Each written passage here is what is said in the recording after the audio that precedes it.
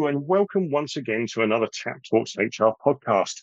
Today we are talking about well-being, specifically financial well-being, and I have Katy Henrickson here with me to discuss this topic.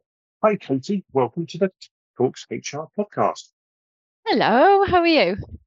I'm great, thanks for coming along. So Katy, you have a keen interest in financial well-being and you founded an organisation called WellFi to support organisations about this. So why don't you start with what financial well-being actually means? Absolutely. So, financial well-being affects absolutely everyone. It doesn't matter how much you earn. So, it's about having that feeling that we all want, about taking control of your day-to-day finances, having the knowledge to make good financial decisions, and preparing for the future. So, whether it's about knowing that you can plan for an unexpected event happening, like losing your job, or just planning for retirement. And so this is quite a broad topic we're talking about here, Yeah, and it kind of, I suppose it means different things to different people. So why it is does. financial well-being important? Well, it's exactly that. So, financial well-being, it affects every aspect of our lives. So, from the minute that we leave school all the way through to the day we die, we're making money decisions all the time. So, whether that's about paying bills or maybe paying for a new house or buying insurances, planning for retirement, so many different things and so many more things. And it's continuous, so it doesn't stop. And it doesn't matter who you are, at some stage in your life, these things will have kept you awake at night, whether you're worrying about if you have enough or if you've made the right decisions. And these financial stresses can really start to affect people. In many ways, it can start to affect their relationships and even their health. So it can make them physically and mentally ill. The problem is that it's only getting worse, and it's particularly important now. So we all know the cost of living is going up. So cost of your weekly shop, for instance, in the last 2 years has gone up by nearly 40%. So your day-to-day costs are going up and up and up. And I think some statistics I read, or I did read from the Bank of England last week, was that 500,000 households are going to see their mortgages increase by more than £500 a month this year alone. These are very real financial pressures. Financial worries are the leading cause of stress and anxiety in the UK at the moment. I was only reading, I think it was the other day, the Zealous report, which said 77% of employees have experienced some form of financial stress or anxiety over the last 12 months. So the evidence is there. People need help and support. And it's more than mortgages, isn't it? If I was also reading that actually rent is outstripping some of the rises we're seeing in the rest of the cost of living. And actually, the thing about renting is actually a more precarious lifestyle as well, isn't it? Absolutely. Well, it bleeds into everything, so every aspect of life. So the fact that costs, just everyday costs, so we've talked about food, it'll be clothes, it'll be utility bills, rent. I mean, you name it, costs have gone up and it affects our day-to-day outgo budgeting, all these things that we need to try and get control of day to day. It's really worrying.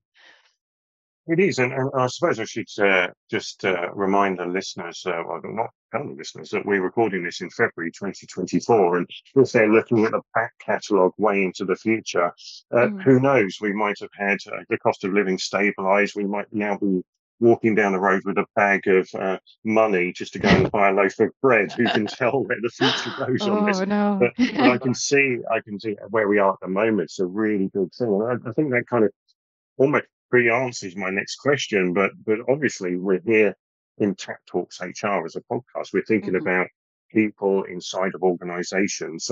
So why do you think financial well-being is important to organizations, to companies? Of course. Well, I'd like to think that companies who really care about their employees really care about their financial well-being as well. So hopefully that's a given. But if for some reason you have a heartless CEO or for whatever given reason that's not the case, um, it does have these individual financial stresses do have a knock-on effect on their working life. So they don't leave their worries at home. We're only human. We bring them to work. So if you've got tens, hundreds, thousands of employees who are stressed at work, they're distracted, they're not focused on their work, so they're not very productive. They're taking time out, maybe to deal with their finances, or worse still, they're taking time off sick because this financial stress is making them ill. Then all of these things don't lead to a particularly productive workforce. And not just that, it's at a cost to the company.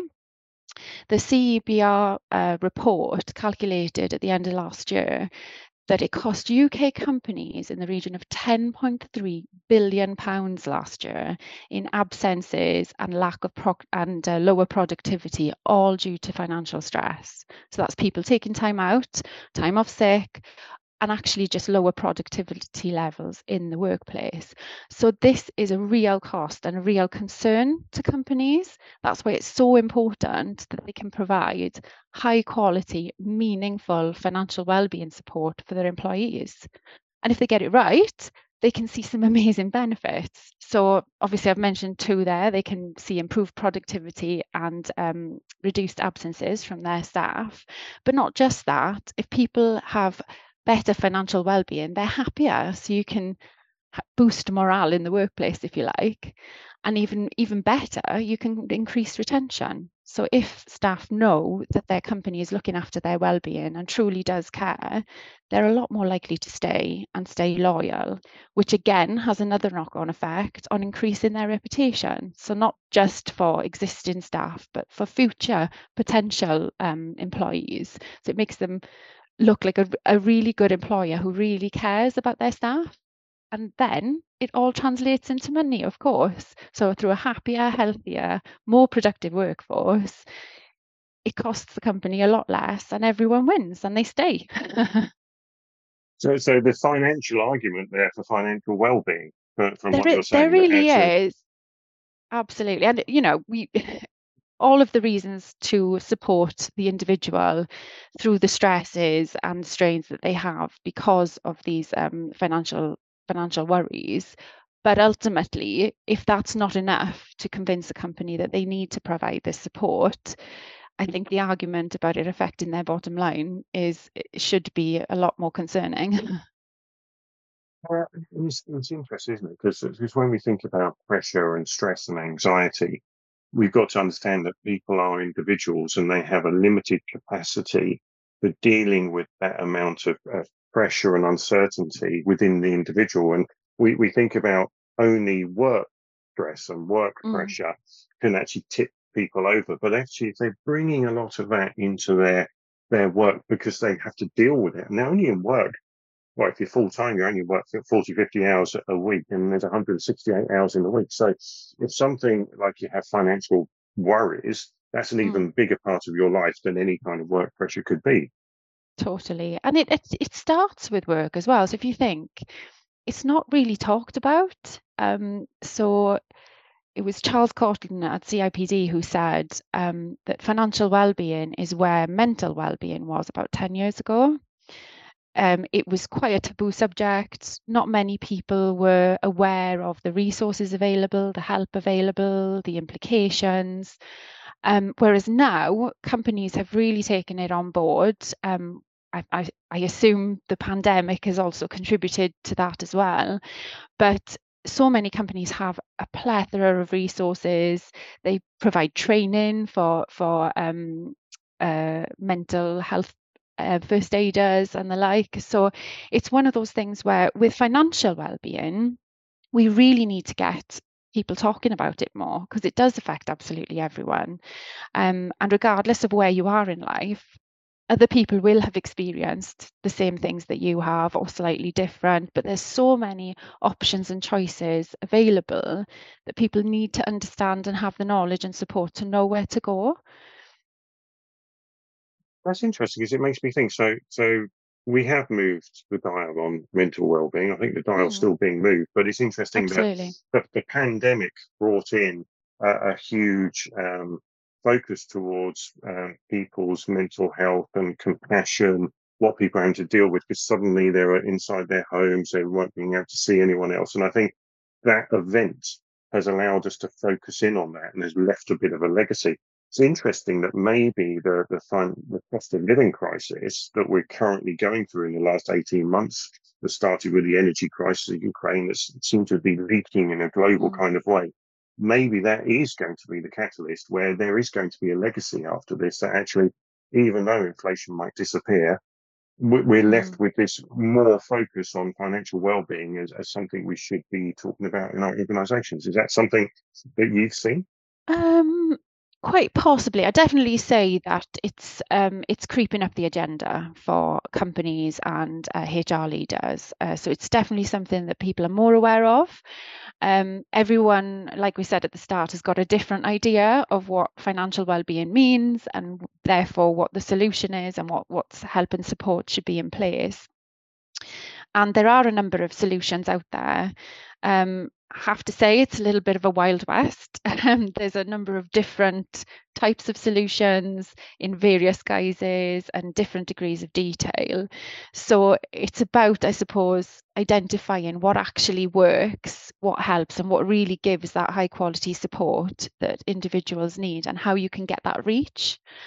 And I think that's the difficulty, because as we said at the start, if you just think through even where you are today and all the different financial choices, money decisions that you've had to make to this point, I mean, you just list the first year or two of your life, and then you wouldn't want to carry on because there's just too much. There's so many things that it seeps into.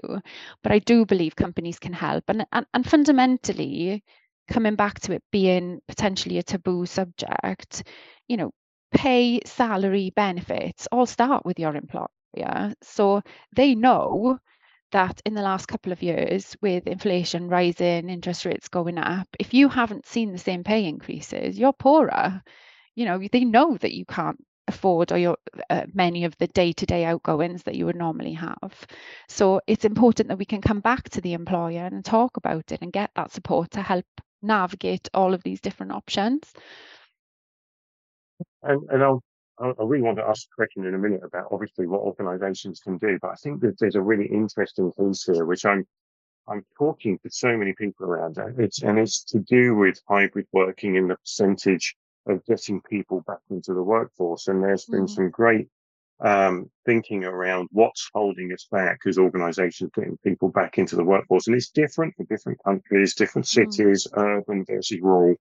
And but one thing in the UK is definitely around the cost of commuting and the cost of transport. And if you're Mm. suffering from a cost of living rise, and therefore in real terms your salary is shrinking, those Yeah. financial well-being pressures come down to things like, shall I go into the office 3 days a week and therefore not have as much money to put food on Yeah. the table for my kids? So I think it's even going past the obvious for financial well-being. There's something there about actually if organisations want people back in the Mhm. office collaborating because that's what they think they need, then Mhm. actually financial well-being is almost one of the root causes or ways to help people.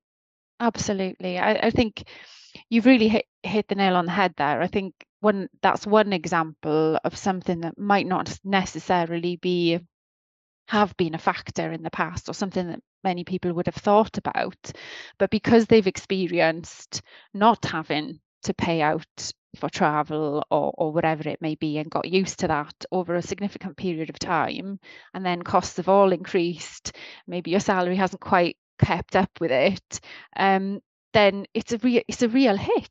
You can see a significant difference, and that's just one element. And I think just going back to talking about how so financial well-being itself, financial worries affect everyone. It doesn't actually matter how much you earn. It can happen at both ends of the spectrum. Many people who are maybe, yes, you've got day-to-day worries and sort of budgeting management, but then the other end of the spectrum, sometimes you've got people who are in a camp where maybe they earn a certain tax bracket, for instance, and they're not able to save into their pension because the tax man takes it all, or they don't know how to save for their retirement because they're maybe capped in a certain way. So these these these are all different issues that affect different people in different ways, but it's across the spectrum, and I don't think anybody is immune. quite frankly. And that's interesting, isn't it? Because there's a tendency of thinking, oh, financial well-being, this affects people who are more likely on minimum wage or on a Mm, living wage in a full face of organisations. However, I do know a number of senior people who live to your means. mm, You become a director, you earn more money, your kids can go to private school, so hmm. you're not necessarily saving. Well, cost of living goes in, your mortgage goes up by a percentage, and then I'm just thinking about Maslow's hierarchy of needs here, and like Mm, you think of some people who are up in the ego needs and everything, self-actualization. Suddenly, there's financial well-being. They all drop down to security needs, safety yeah. needs. Am I going to be able to pay the bills? What happens if I have to tell my kids that they can't go to private school Yeah. anymore? They go to state school now. Some people listening in saying, "I'd love to be able to send my kids to private school," but actually, it's the same financial worry as like Yeah. having to restrict something from your kids that you want to take them to football on a Saturday. You Yeah. can't afford to do that. So I think this is quite all encompassing, isn't it? As you It say, really is, yeah. there's no one who's immune. No, absolutely. And I think, not taking away from the fact that obviously, like we've said a number of times, day-to-day expenses are so much more now. So everyone's feeling the pinch. But it does affect all aspects of working life, no matter where you are. So I think it's about being able to help and support people on every aspect of that journey. Actually, I just thought of someone, Elon Musk. He probably doesn't worry about Yeah. financial well-being that much, but obviously everyone else on the planet, other than Mr. Musk, is worrying about financial well-being. So, which then leads us on into organisations. I think we've obviously built the case here that this is something we should be talking about inside of organisations. So, this is Tap Talks HR. So, what do you think Mhm. HR leaders or even line managers can do to help their employees with financial well-being? So I suppose it depends on where they are. So in the first instance, if you don't have a financial well-being solution in place or any provisions or benefits that provide that support, then it's absolutely time to recognize how important it is for you and your company, and that something should be put in place. So it's looking into the options available. If you do have a financial well-being strategy in place, then it's about testing whether that's effective and whether it is actually having the results that it needs. So it's whether it's delivering. So many times I've spoken with people officers, HR leaders who've said, financial well-being, Katy, we've got it covered. We do a webinar twice a year, and we have a website that has financial articles. So we're really covered there. And it really does come from a well-meaning place, but there's so much more that can be done to just go so much further. So when it comes to webinars and seminars, of course, these are fantastic, but they are quite limited. So whether that's relying on people being able to attend them, the number that they have, but also as we've talked about, it's that range of topics that you cover being able to be relevant to what your hundreds, thousands of employees at that very time is actually quite small. So to be scalable and actually far reaching, it's a bit limited. So they are great, but they almost complement other solutions.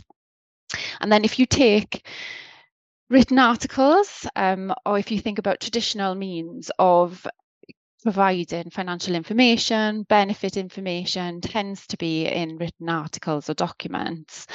And I think if we're honest, they tend to be pretty long and quite frankly, fairly dull. So it's all about keeping people engaged and actually wanting to take on that information and find out what it is that they need to do. I'd hasten to add, not many people are reading their pension statements on a regular basis unless they suffer from insomnia. So a good quality financial well-being strategy needs three things, and that's to connect with employees, educate employees, and engage with them. So what I mean by that is To connect with them needs to be a solution that's available to them continuously, so 24/7 and accessible in any which way, because questions on money matters come up at any given time.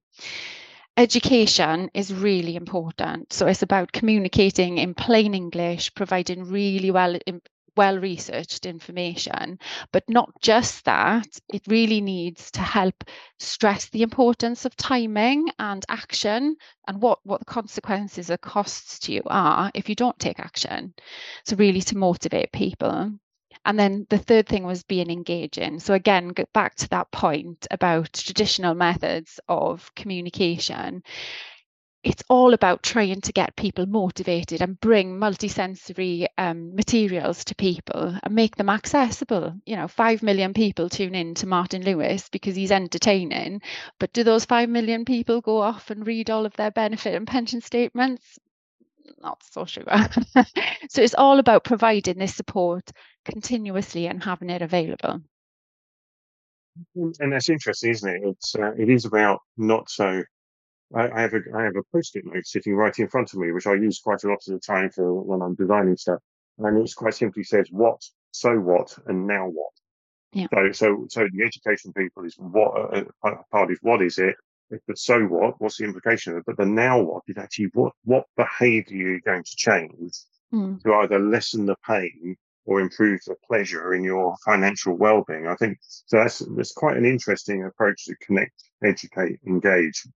And I think one thing that was popping up as you were talking about that and talking about the traditional, there's a webinar, it's actually, there's a little bit of shame attached to financial well-being, isn't there, when you're struggling with it? So if you feel like you can't bring it up in conversation at work, why would you sign up to a webinar where your name gets put on a list and the HR team can say, oh, they've obviously got financial issues? It's an interesting one, isn't it? That actually maybe some of the education being an ability for people to drop in, drop out when they're in the moment of worrying, being at 11 o'clock at night on a Thursday or whatever. So do you think that's going beyond the obvious? That's part of this thing that HR leaders need to consider. How do you think they should take that angle of shame?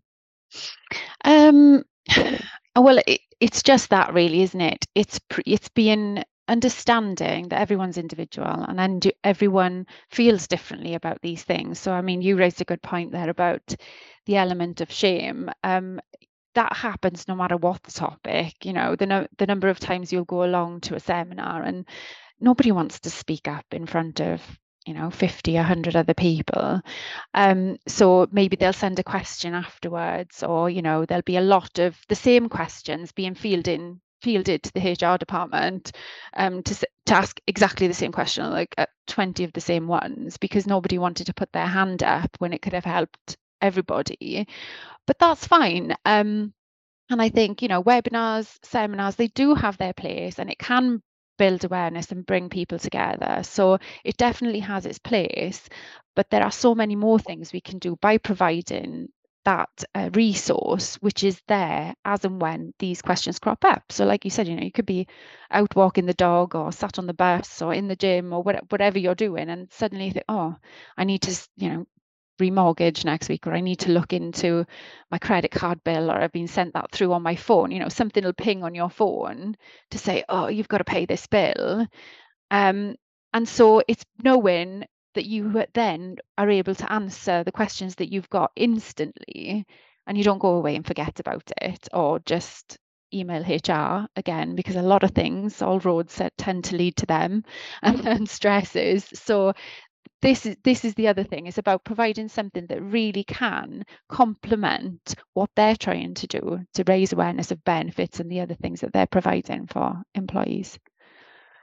It's that whole mindfulness thing, isn't it? It's the walking the dog and the going to the gym that allows your brain to actually think deeper. When you're 9 to 5 or whatever hours you happen to work inside of your job, you're probably so focused on getting your job done because most people usually overwhelmed by inboxes and everything. But actually, that's not the time when you think about the financial well-being.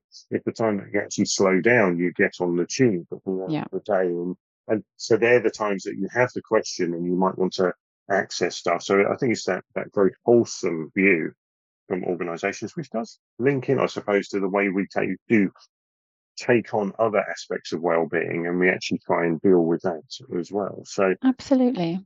And not just that. I mean, if then you're going to access it and you're faced with, I don't know, 2, 3, 5, 10-page article, are you really going to spend that journey reading it? So there's the other thing about the delivery of those messages. If I, for instance, if I need to fix something, I don't know, something's gone on the car, the first thing I do, I don't go for the 300-page manual for the car, is I look it up on YouTube. I watch a 1.5-minute video that tells me how to fix the problem I've got. And hey presto, it's done. It's that instant. I need it now. This is my question. Here's the answer. And within a few minutes, I know what I've got to do next. So it's that sort of mindset and bringing us forward, moving on, and into the age of us, listening to podcasts and watching videos and getting education just through that sort of short, sharp information is really where I think the answer lies. who do you think would listen to a podcast to learn something? I don't know. Goodness knows. So, but it's interesting though, because you say all roads lead to HR. All roads also lead to YouTube, and yeah, exactly. If I Well, want there to you know go. something, you look for short, snappy stuff, and then if you have a question, having some kind of means to ask that question, or have a FAQ or Yeah. something like that. So I mean, time is rushing by. Unfortunately, I'm not Stephen Hawking, so I can't alter and bend time. So we're getting towards the end of the podcast now. But Okay. I do think that, I mean, obviously you've created this organisation called WellFi, and just give the listeners an overview of actually how a financial wellbeing organisation could help them. What do you do? How do you engage? Absolutely. Well, just to give you a tiny bit of background to us, so myself and my husband have spent between us more than 40 years in the financial industry. So I'm a qualified IFA, he's an actuary, and we spent a lot of time over the years being asked questions about, down the pub or by family, anything to do with tax, pension, savings, you name it. We were being asked these questions, and we just wondered why this kept happening, and realized there just wasn't a solution out there. So if it isn't there, build it yourself. And that's how WellFi was born. So we really want to help companies support their employees through financial well-being, and to build their knowledge, their financial knowledge, and help show them where to go for extra resources and help and all this information, but in bite-sized form. So it's WellFi is a solution that for both employees and employers. For the employee, it gives them access to impartial, bite-sized videos and podcasts, financial education that they can access on the go anytime, and a plethora of other tools and resources as well that they can access 24/7. And then for the company, it really helps them get a better understanding of their employees, what they really need, what they're concerned about, through surveys and usage data, but building their awareness of what their employees' concerns are about. Fantastic. Great commercial. So just to finish off then, something I usually ask my guests is actually, if there was one thing that you think the listeners should reflect on or take away or act upon now when thinking about financial well-being, what would it be? Financial well-being is a needed and wanted support. So it has to be a priority for companies. And employers have a vested interest. So it's not just the nice reasons that I've talked about, but we know it impacts their bottom line as well. So make it a priority. Totally, and I'd probably add on there that one of the theories of engagement is actually the anti-burnout model. But if you want people to be engaged, you need to get them away from feeling stress and burnout. And if financial well-being is adding to that, then actually you're not going to get engagement. Engagement is discretionary effort, which is free work, as we know, for organisations. So there is a financial reason to do it as well. Well, Katy, thank you very much for being here today on the Tap Talks HR podcast. I really enjoyed our conversation. Thank you. Thank you very much. No worries. Well, that's all we have time for today. I hope you enjoyed our discussion around financial well-being. You can find out Find our entire back catalogue of tap talks, hotel podcasts at tapsolutions.com and all the major podcast platforms. Thanks as always for listening, and we'll be back again soon. Bye for now.